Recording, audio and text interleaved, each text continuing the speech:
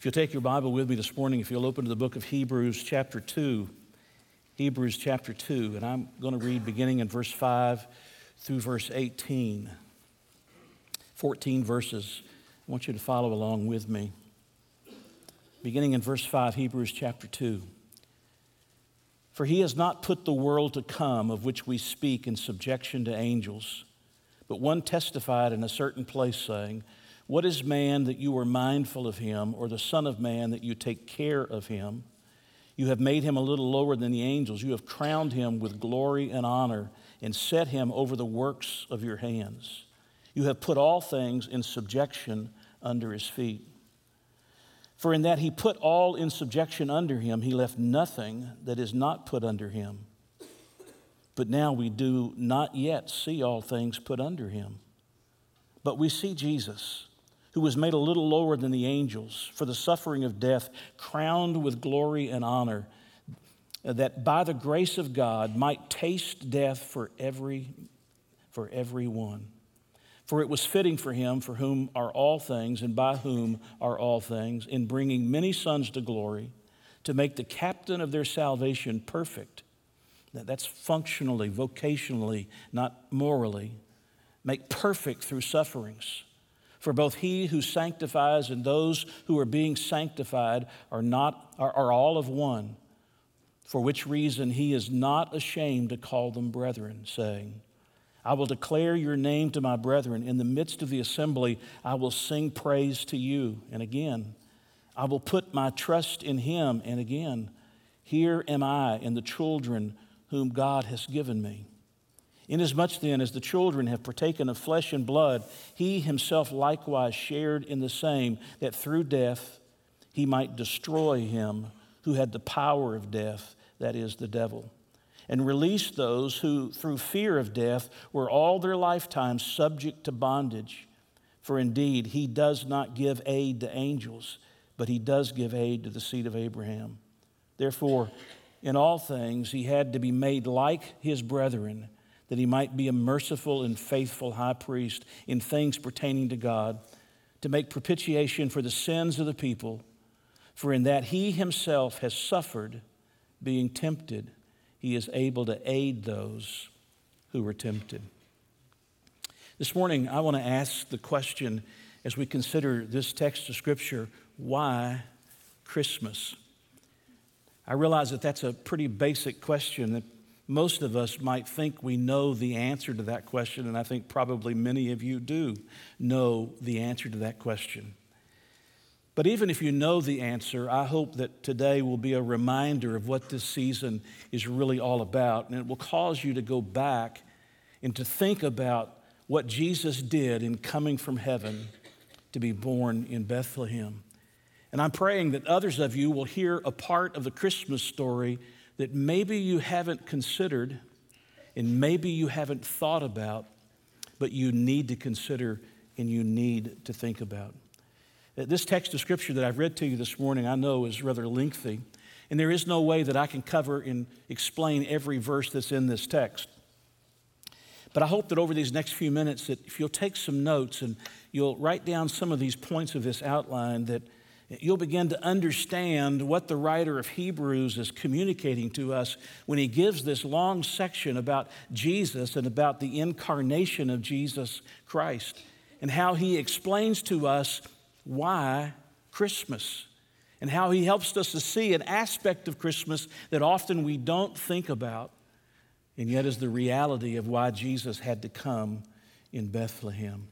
And we're going to build this message around three major points. If you're keeping notes, around three major points. And point number one is what we'll call our original dominion. Our original dominion. I want you to think about what's written here, beginning in verse 6, 7, and 8.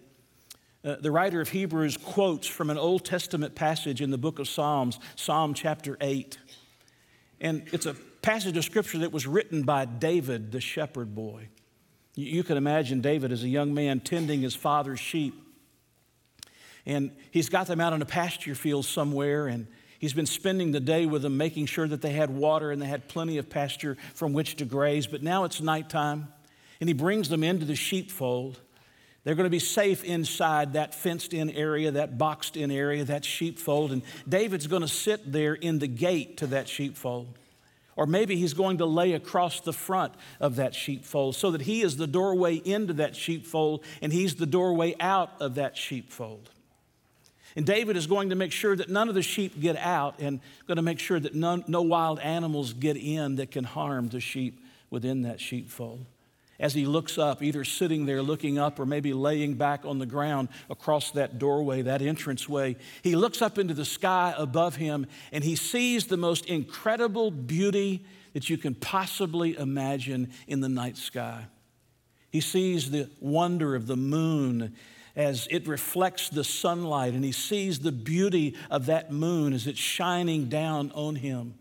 There is no way that David could have ever imagined that thousands of years later, one of the astronauts on the Apollo would take a copy of the Word of God that included this psalm, Psalm 8, and leave it on that very moon that he was looking at that night. He looked up into the sky and he saw the stars, more stars than he could ever possibly imagine to count. There's no way to be able to count the stars. They're innumerable as far as a human is concerned in being able to count them. And they look like diamonds that are set against that dark background, and they're all glowing in the light as if they're flickering in the glow of that light, in the beauty of the heavens that are above. As a matter of fact, if you'll let me just read from Psalm 8, the writer of Hebrews only quotes a portion of it. He quotes a portion that comes from the Septuagint, which is the Greek translation of the Old Testament. But I want you to listen to it in the original Hebrew. And I want to back up one verse, and I want to read the verse that goes just before the ones the writer of Hebrews quotes. David writing says, "When I consider your heavens, the work of your fingers, the moon and the stars which you have ordained, what is man that you are mindful of him, and the Son of Man that you visit him? For you have made him a little lower than the angels, and you have crowned him with glory and honor. You have made him to have dominion over the works of your hands. You have put all things under his feet." And David is looking up at the beauty and the majesty of the sky that's above him, and he's wondering at the work of God, at the creation of the Almighty God. I was looking at social media this past week, and one of our men, I hope you won't mind me reading it. I didn't ask his permission, but he placed it on social media. That's pretty public, wouldn't you say?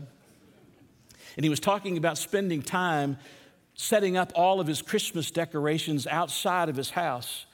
And this is a little bit of what David must have been feeling on that night.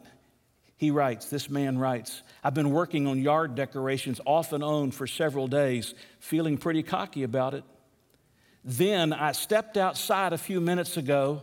I looked up through the brisk, clean air and realized I've got," and he puts it this way, "nothing.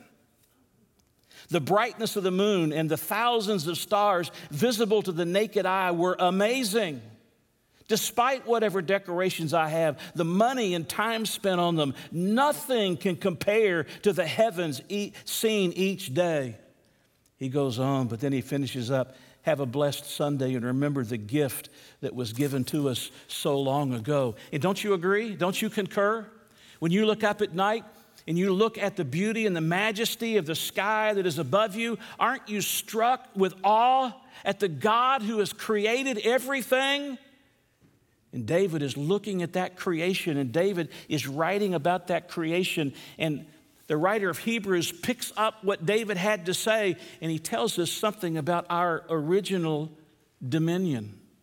First of all, I want you to see the design. If you'll look with me for just a moment, you'll notice verse 7, it says, "You have made him." Who is him? That's man, that's Adam. You have made him.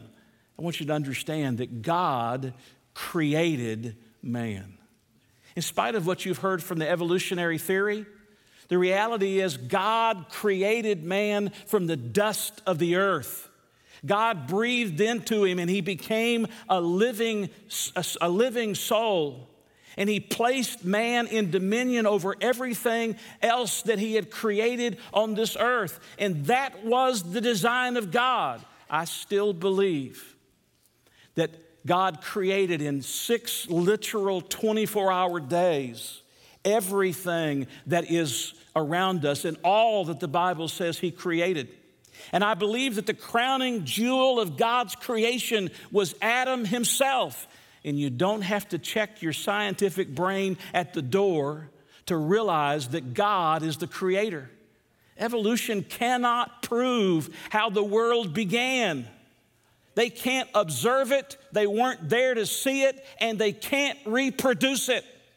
And the only one who was there who knows what happened was God himself. And God is the one who said, in the beginning, God created. And at the pinnacle of his creation was this design of a man that would be made in the image and in the likeness of God. Now, there's a lot of things that you can talk about when you're talking about the image and the likeness of God. A lot of things that we can discuss as to what he means by the image and the likeness of God. But I want you to know that man is not God, but he does have God-given qualities that have been designed into him by the Almighty God. As a matter of fact, if you notice back at the end of verse 7, what he says, you have crowned him, that's mankind, you have crowned him with glory and with honor. That's the design.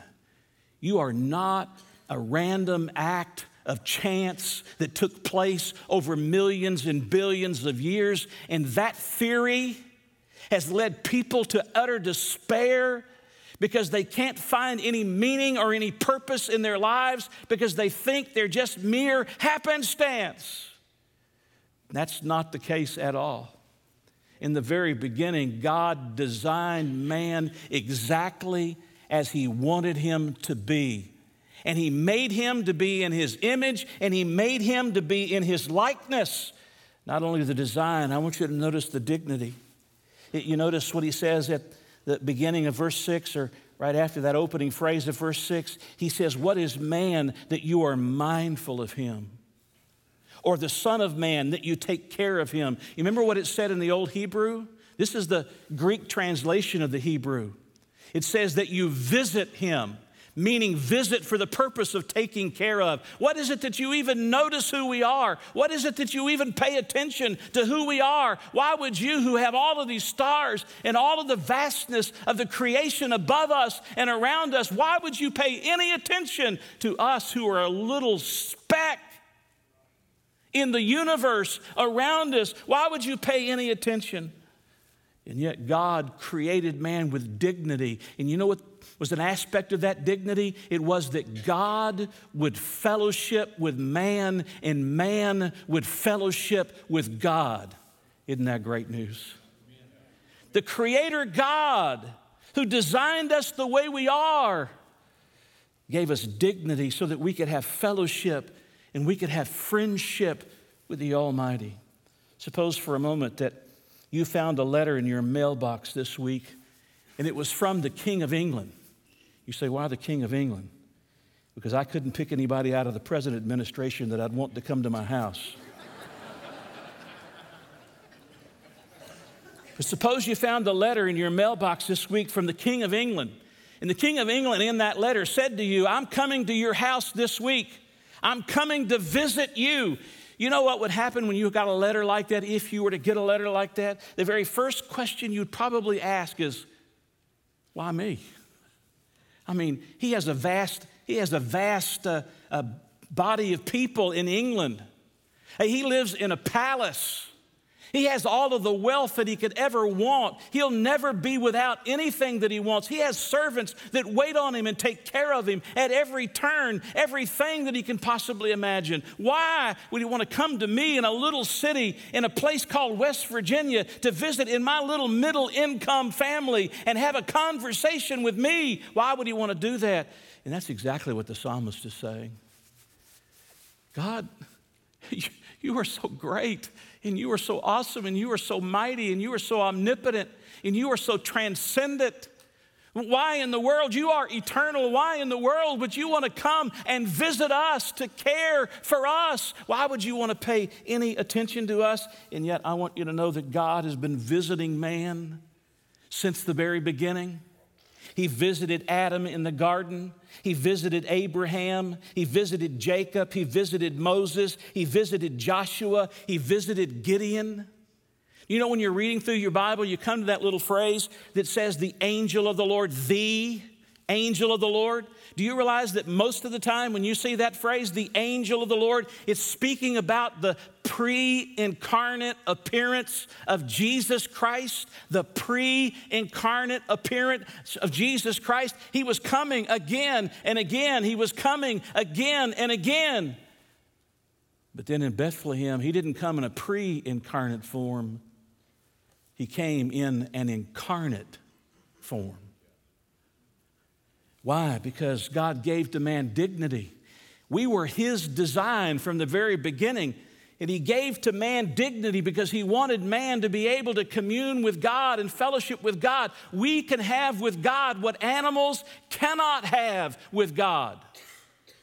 Because he made us to be a body, a soul, and a spirit, so that we can be alive to God and we have communication with each other and we have fellowship with each other, but we have fellowship with God as well. But in this original dominion, there's not only the design and the dignity, there is the dominion itself. The dominion, that original dominion, and that dominion was to rule the earth. God put Adam on this earth to rule the earth. He was to be the king of the earth. He was to rule over the work of his hands. He gave him dominion over the fish, and he gave him dominion over the animals, and he gave him dominion over the birds, and he gave him dominion over the creeping things. My wife would like to have some of that when those bugs are crawling around the house. Gave him dominion over the creeping things. He put man here, designed with dignity to fellowship with him and to have dominion, that original dominion over all that God had created. Chuck Swindoll writes about this dominion, and he says, though they started out in the Garden of Eden, speaking of Adam and Eve, were originally limited in number and had a lot of work ahead of them, they had been endowed with purity and intellect, equipped to carry out the labor in perfect submission to God. Had they remained obedient to God, he writes, they would have continued in their role of filling and subduing the earth. They would have continued to cultivate and keep the garden and eventually filling and subduing the entire world. Can you imagine? God intended and God created with design and with dignity and with dominion Adam to rule the earth under the authority of the Almighty God. You know, I've tried to wonder what that was like, what it would have been like had we had that kind of dominion. And I can't help but think of some illustrations that come from the life of Jesus. Think about that Palm Sunday before Jesus was taken on Good Friday and crucified and ultimately resurrected. On that Easter Sunday morning, do you remember he sent his disciples to get a donkey, a wild Syrian donkey? And you know what it says? On which never a man had ridden. I want you to think about that for a moment. Would you dare to get on a horse that had never been ridden by man? Would you dare to get on a donkey that had never been ridden by man? And yet Jesus sat on that back of that donkey with all of the people yelling his praises and giving him glory, waving the palm branches, putting the garments down in front of him as he came along. And all that could have distracted, all that could have caused fright for that donkey. And yet Jesus rode into that town in full control of everything that was going on. He had dominion over that animal. That's called dominion, right? Or think about when they came and they said, Jesus, are you going to pay your taxes? You going to pay your taxes? The disciples, what are we going to do? We're going to pay the taxes. And Jesus said to Peter, what? I want you to go down to the sea and I want you to drop a hook in the water. And that fish that you catch, I want you to look in that fish's mouth and I want you to take out the coin that's in that fish's mouth and I want you to pay those taxes. Now, if you're a fisherman here today, there's some pretty big fishing stories that get told? There's some pretty big fishing stories that get told, but I dare you the next time you go to the lake to see if you can guide a fish to a coin that's under the water and then guide that fish to a hook. That's called dominion. Or think about when Jesus is with his disciples before he's betrayed, and Peter comes and says, assuredly I say to you that this night, Jesus says to Peter, I should say, assuredly I say to you this night, before the rooster crows, you will deny me 3 times. Remember what Peter had said? I'll never deny you. Jesus says, oh, yes, you will. Have you ever tried to keep a rooster from crowing in the morning? You say, yeah, I can do that. We just kill him. Yeah, that's one way. Have you ever tried to keep a rooster from crowing in the morning? Have you ever thought about having a rooster to crow on a timetable? That's called dominion. You understand that Jesus had dominion over the beasts of the fields. He had dominion over the fowls of the air. He had dominion over the fish of the sea. And that was our original dominion that God had given to man, that Jesus was exercising as the God-man. That brings us to the second point, and that is our actual dilemma. We move from our original dominion to our actual dilemma. I don't know if you've noticed this or not, but we don't have dominion today. We don't have dominion over all of the animal kingdom and all of the bird kingdom and all of the creeping things and all of the fish. Have you noticed? We don't have that kind of dominion. We are living in something other than what God created and where he had placed Adam in the very beginning. Something is desperately wrong. Will you notice at the end of verse 8? He says, for in that he put all in subjection under him, he left nothing that is not put under him. But now we do not yet, circle those words, not yet see all things put under him. Not yet. And will you draw a line up to verse 5? And will you circle the phrase, the world to come? In other words, God created this perfect world where he put Adam, this place of innocence where he put Adam, where he gave him a design and dignity, where he gave him dominion over everything he had created. But something has happened. Because now he's not talking about the right now, the here and now. He's talking about the not yet. He's talking about the world that is yet to come. He's saying, you know what? You don't have what was the intention for you to have. Something has happened. Something has caused it to be lost. And what has happened is that Adam partook of the forbidden fruit.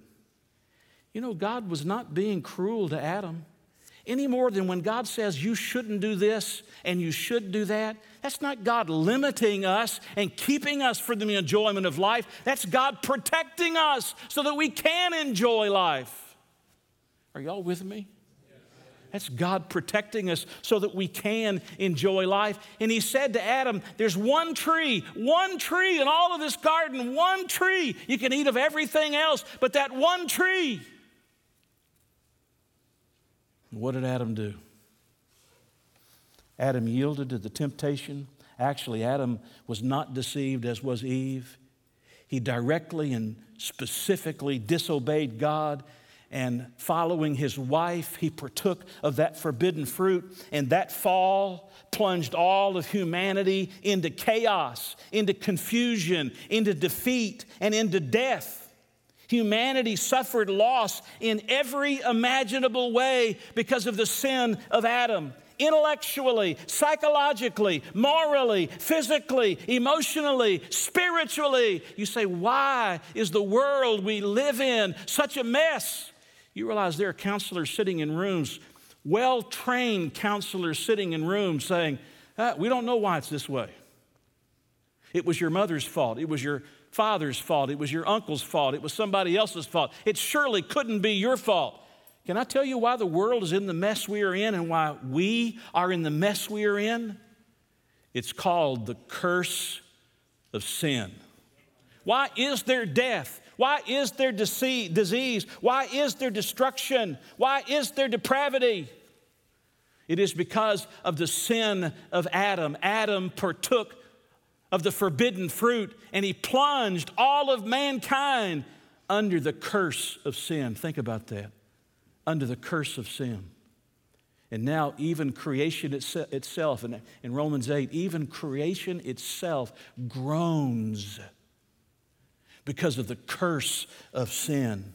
Do you realize what happened when Adam did that? The design that God had made was disfigured.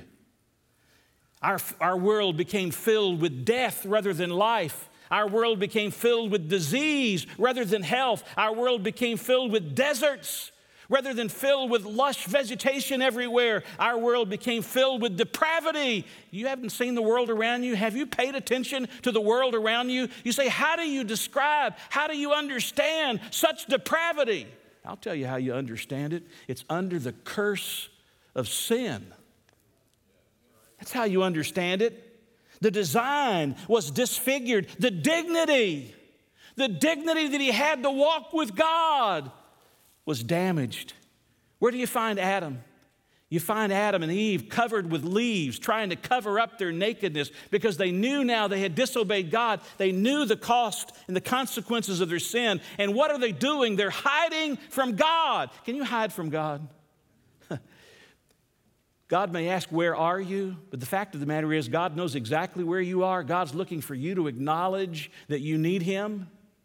And what are Adam and Eve doing? They're hiding from God because the dignity that God gave them to have fellowship with Him and to have a relationship with Him was broken. But may I say, where we don't often think about the Christmas story, the dominion that God had given Adam and would have given to all of his descendants, the dominion that He had given to Adam was delivered that day, and it was delivered to Satan.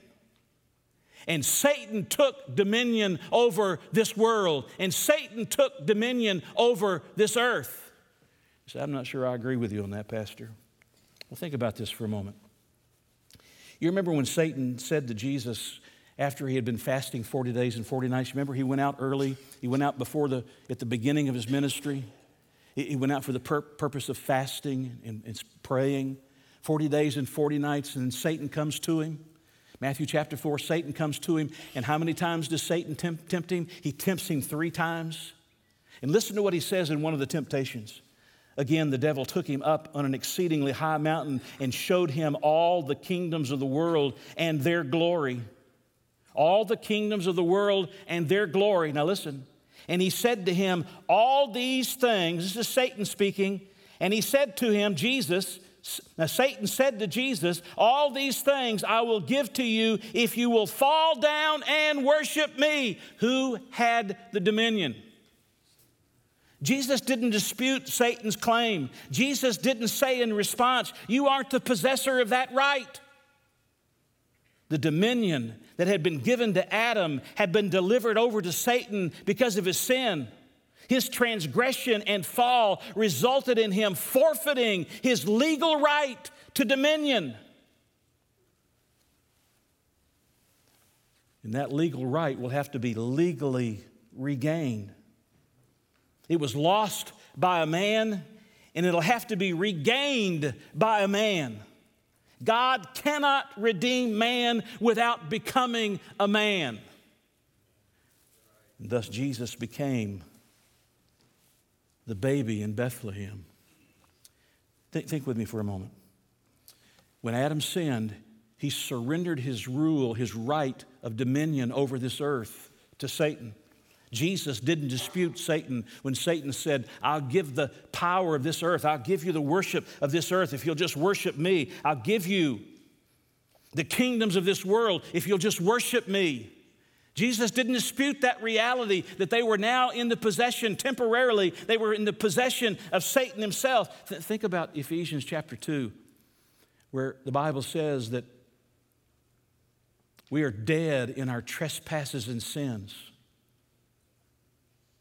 And we walk according to the course of this world, according to, are you with me? The course of this world, according to the prince and the power of the air. Who has dominion? I mean, ultimately, God has dominion over everything. But practically speaking, the dominion that had been given to Adam has been surrendered to Satan. He is now the prince and the power of the air. You don't believe that? I want you to think with me for a moment.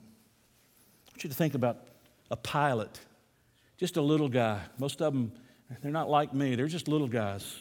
I mean, they're healthy and strong and small, and they get in that cockpit. They get in a 747. They look at all of those buttons and all of those dials, everything that's there before them. They check all those things out, make sure everything's right. They start up, fire up the engines, and in just a little while, they're ready to be pushed away from the terminal and head out toward where they take off the, what do you call it? The runway. They're ready to head out to the runway and to wait their moment in turn to go down that runway. They head down the runway. They get faster and faster and faster with the thrust of the engines and with the use of the air going over the wings. They're able to overcome gravity. Dominion.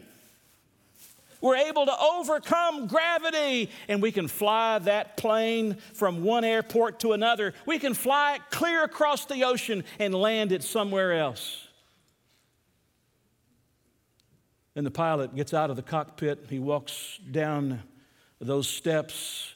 He's standing on the tarmac, and a bumblebee begins to fly around his head, threatening to sting him. And a bumblebee can chase that pilot all the way to the hangar. The bumblebee can chase the pilot all the way to the hangar. Do you understand what I'm saying? Do you get what I'm telling you? Man has lost his dominion. He has surrendered it. Legally, he has surrendered it to Satan, who is now the prince and the power of the air. Listen to what one author says. We humans still have within ourselves a drive to conquer what God once gave us to rule. Think about it, the writer says. Humans try to climb the highest mountain because it's there. They launch rockets into space to walk on the moon. They map every bay and peninsula, every island and fjord, every river and wasteland to satisfy a hardwired curiosity. They dive deeper and deeper into the depths of the oceans to find just one more unknown species. We all have a built-in drive that says exercise dominion. He finishes by saying the desire is still there, but the ability damaged. Damaged. Why? Because Adam partook of that forbidden fruit. The design of God was marred. The dignity of man was taken away, and his dominion was surrendered. The design was disfigured. The dignity was damaged, and the dominion was delivered. You might ask the question, then why didn't God just make man without a will, the ability to choose to sin? He could have just made man where he didn't have a will. He could have just made him so he could just had to choose what God told him to choose. Think about what you're asking. Think about what you're saying when you say something like that. That would have turned mankind into little more than an automaton. And I don't know if you've noticed this or not, but you can't have fellowship with the machine. Have you tried it with your lawnmower? Have you tried it with your car? Have you tried it with any other of those other kinds of machines that are made by man? Have you figured out that they don't talk back to you so well? Now, the people who made them, they might fellowship with you, but those machines can't talk back. They can't commune with you. They can't have fellowship with you. For there to be fellowship with God, there had to be the choice that man would make. No one really chooses to love unless they can choose not to love. No one can really choose to be something unless they can choose not to be something. No one can choose to be loyal unless they have the choice to be disloyal. And consequently, God gave man the opportunity to choose. And unfortunately, man chose wrongly. That brings me to our third statement. Our original dominion, our actual dilemma. We are in a world of dilemma, aren't we? That brings me to my third statement and our final statement, and that is our eventual deliverance. I don't have time to take you through those 10 verses that begin in verse 9 and take you through verse 18. I can't explain to you every one of those verses, but I can tell you what the purpose of that section in Hebrews 2 is about. As one author put it, it's there to explain how the glorious Son of God was seen wearing a private's uniform and operating behind enemy lines. I like that. Why was Jesus wearing a private's uniform, operating behind enemy lines? Why did he have to come from the glory of heaven in the majesty of that place to live in the mess that's called our world? Well, because of Christ's incarnation, first of all, he was able to suffer for our sins, and he became the captain of our salvation. Notice verse 9. And I like these first 4 words, but we see Jesus. There's hope. There's hope. But we see Jesus, who was made a little lower than the angels. What for? For the suffering of death, crowned with glory and honor, that he, by the grace of God, might taste death for everyone. Or as the Old English says, for every man. Don't let anybody ever tell you that the death of Jesus Christ was only for a select number of people and everybody else was left out. He says he tasted death for everyone. Why did Jesus have to come into this world? Because the design of mankind and the dignity that he had given to us to have fellowship with him had been broken. It had been marred. And the only way to deal with it was for the perfect one, the sinless Son of God, to deal with it in the sacrifice of himself for our sins, to pay the penalty of those sins. Look what he says about it, verse 10. For it was fitting for him. It was fitting for him. For whom are all things and by whom are all things. I mean, this one from whom everything comes and by whom everything comes. In bringing many sons to glory. To do what? To make the captain of our salvation. You know what Jesus is today? Jesus is the captain of our salvation because he suffered for our sins. He had to come in the incarnation, and in doing so, he was able to suffer for our sins, but he was able to subdue Satan. He was able to set us free. He became our liberator, not just our captain. He became our liberator. Look at verse 14. Notice what he says. Inasmuch then as the children have partaken of flesh and blood, he himself likewise shared in the same. What did Jesus do? He shared in the same flesh and blood, that through death, he might destroy him who had the power of death. That is the devil. Hey, I want you to know the devil's not yet destroyed, but he might as well be. He will be ultimately and finally destroyed. He came to subdue Satan. Like the Allied troops who liberated Auschwitz and Dachau and the other concentration camps, Jesus broke through the gates of death and destroyed the commandant of death. And he liberated those that are imprisoned in fear. Do you know what people's great fear is? Their great fear is dying. Verse 15. And release those who through fear of death, release those who through fear of death were all their lifetime subject to bondage. Now look, I don't want to die. I don't want to go through the process of death. But I have absolutely no fear whatsoever about what comes after that process. Because it's been taken out. The stinger has been taken out because I know where I'll spend eternity.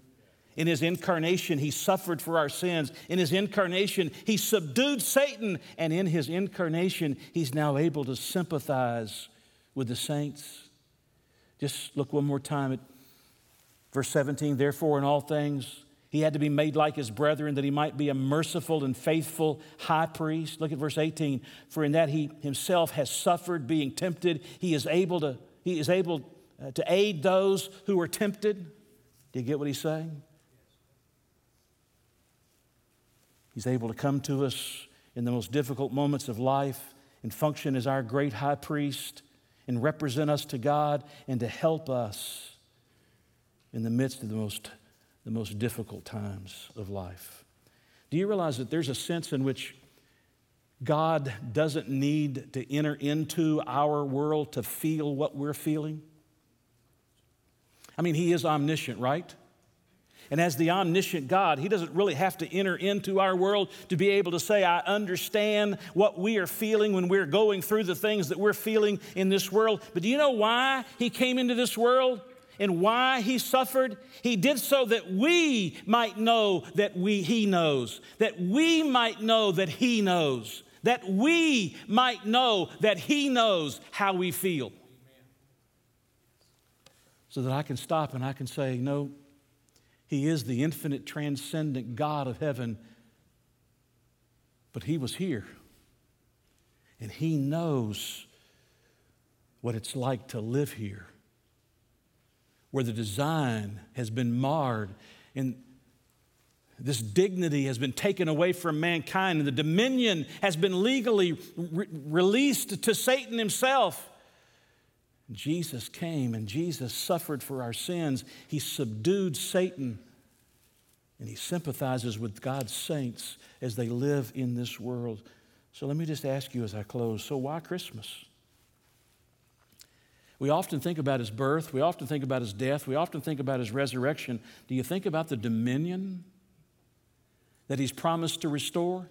By the way, He's not going to restore it in this world. Did you notice what He says? Again, it's not yet.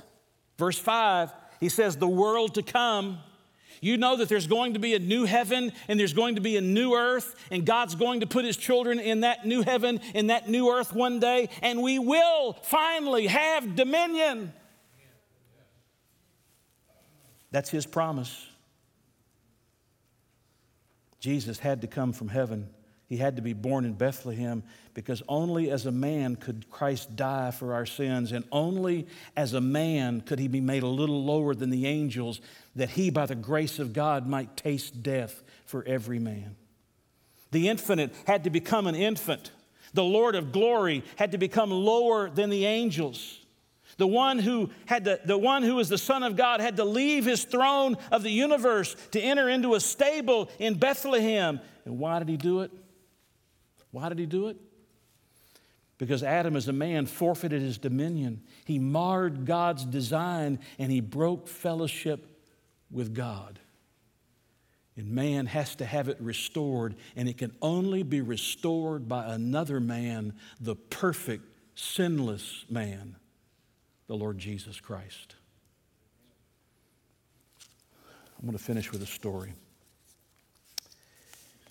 I want you to look at Christmas not just as a little baby in Bethlehem, not just as Calvary, and not just as the resurrection. It is all of those things.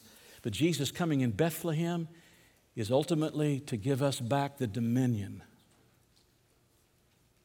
on this earth. Don't put your Bibles up yet. You got some more scriptures coming. Think about it for a moment. There was a sermon that I was told about where there was a pastor, and it was in the early days of the Salvation Army. If you're familiar with the Salvation Army, my grandfather was a captain, and my grandmother both captains in the Salvation Army. But this particular man had come to England, and he was preaching. He was very charismatic in his personality. He had this magnetic speaking ability so that he just drew people to himself. Not like me. He had a magnetic speaking ability, and he drew people to himself. And he presented himself as Jesus who had returned to earth. He claimed that he could heal the sick and that he could restore sight to the blind. He could perform other miracles. And people were flocking. The numbers of people had been growing. There'd been a greater number all the time, all coming, some out of curiosity, some out of seeking what he was offering, but they desperately wanted to be near him. On one particular evening, he was speaking in a great hall in London, and in the distance you could hear the sound of music. There was music playing in the background. And gradually, that music got louder and that music got closer. And sure enough, a Salvation Army band began approaching that hall. And they turned and they came right in that hallway, and they walked right down, playing their music, right down that middle aisle, right up to the rostrum where the man was standing and he had been speaking. And he turned, the director of the Salvation Army band turned and looked at him. He said, "I got a question for you. Are you really the Christ?" He said, "Tell us plainly." And the speaker replied, "Yes, I am the Christ, returned to earth." And so the captain of the Salvation Army looked at him and he said, well then, show us your hands. Show us your hands. And then they began to play in the band an old familiar song that says, I shall know him by the print of the nails in his hands. Whatever you do, don't get the idea that Jesus laid aside his humanity when he ascended back to heaven. Forever, there is a man in heaven with nail prints in his hands and his feet because of the incarnation. And when he comes again, as he promised he would do, he'll come with nail prints in his hands and his feet. That's what it cost Jesus Christ to come, to restore the design and the dignity and even the dominion. That's what it cost him. And when you see him in that first moment after you get to heaven, you're going to see not a ghost figure. You're going to see a physical body with nail prints in his hands and his feet. Long ago, God the Son stepped out of glory and became a man on Christmas Day so that the sons of men can one day step out of this world into the place of glory to be with him forever and ultimately to have the dominion that was lost by Adam in his sin. Do you hear what I'm saying? God has come to restore the design. He's come to restore the dignity. He's even come to restore the dominion. It's not yet. It's still to come. But Jesus coming in Bethlehem will make it possible one day for us to rule over the new heaven and the new earth. Are you going to be there? Are you going to be there? You're going to be with the rest of us? Do you know Christ as your Savior? Is the one who's coming in Bethlehem that we're celebrating, is he just another figure that's on your mantelpiece and you look at him and you hold him in your hand and you just, all the little things that you do with him to play with him? Or is he really the sinless Son of God? Do you really recognize what he had to do for you and for me, for the design and the dignity and the dominion to be restored? He had to take on himself flesh so that now eternally he has nail prints in his hands and nail prints in his feet. How can we give him any less than ourselves?